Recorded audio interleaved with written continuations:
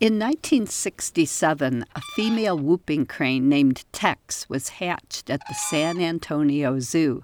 Normal zoo protocol with birds that imprint is to leave hatchlings with their parents, but Tex had life-threatening health problems and needed to be cared for by humans.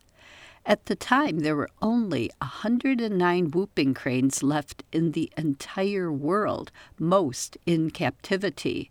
The survival of each one was important, but even more important, if the species was to be pulled from the brink of extinction, was ensuring that every possible individual was reproducing.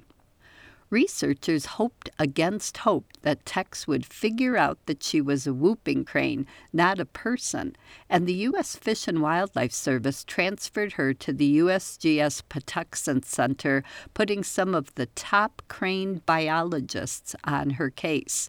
Even though they could not get her to accept a crane mate, they tried artificial insemination, but without her performing the crane courtship dances with a bird she'd forged a pair bond with, she simply could not ovulate. She wanted a mate who looked like one of the people who raised her. That's what imprinting is. Species that imprint become fixated on how the birds raising them looked and moved and vocalized, and that becomes their standard for what they need in a mate. The old song, "I want a gal just like the gal that married dear old dad," could have been written by an imprinted bird. Two young college graduates, George Archibald and Ron Sowie, started the International Crane Foundation in 1973, their goal to help all 15 of the world's crane species. They had no track record, but when Archibald came up with an idea for getting an imprinted crane to breed by setting himself up as Tex's mate and artificially inseminating her with crane semen, the U.S. Fish and Wildlife Service, at their wits' end, decided it was worth a try and transferred her to the Crane Foundation just before the season when cranes get romantic in spring 1976.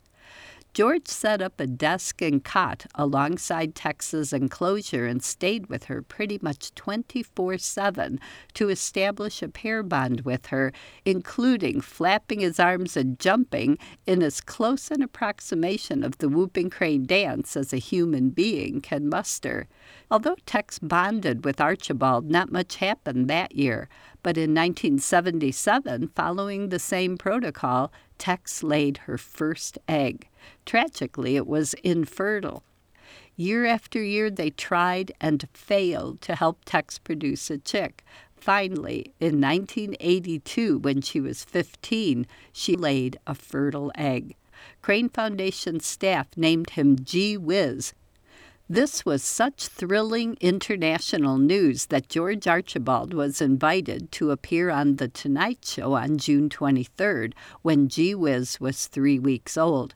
But late the night before his appearance, not long after he'd flown from Wisconsin to California, raccoons broke into the pens at the Crane Foundation and killed Tex. I was close friends with Ron Sowie, co-founder of the Crane Foundation, and that fall when he was invited to speak at Hawk Ridge, he stayed with Russ and me, so I got to hear firsthand just how devastated everyone was about it.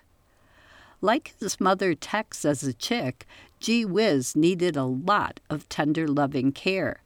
Unlike his mother, he did not end up all that enamored of humans and was fiercely territorial regarding his enclosure and his mate.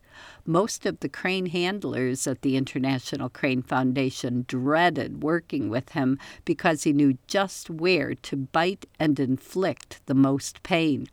He had a mate, Oobleck, but fathered over his long life a total of at least 178 whooping cranes thanks to artificial insemination projects. As of 2018, 9 of Gee Whiz's offspring were still alive in captivity and 29 in the wild, some breeding in Wisconsin. Gee Whiz died on February 24th at the ripe old age of 38. I suspect even the crane handlers are missing him. I'm Laura Erickson, speaking for the birds.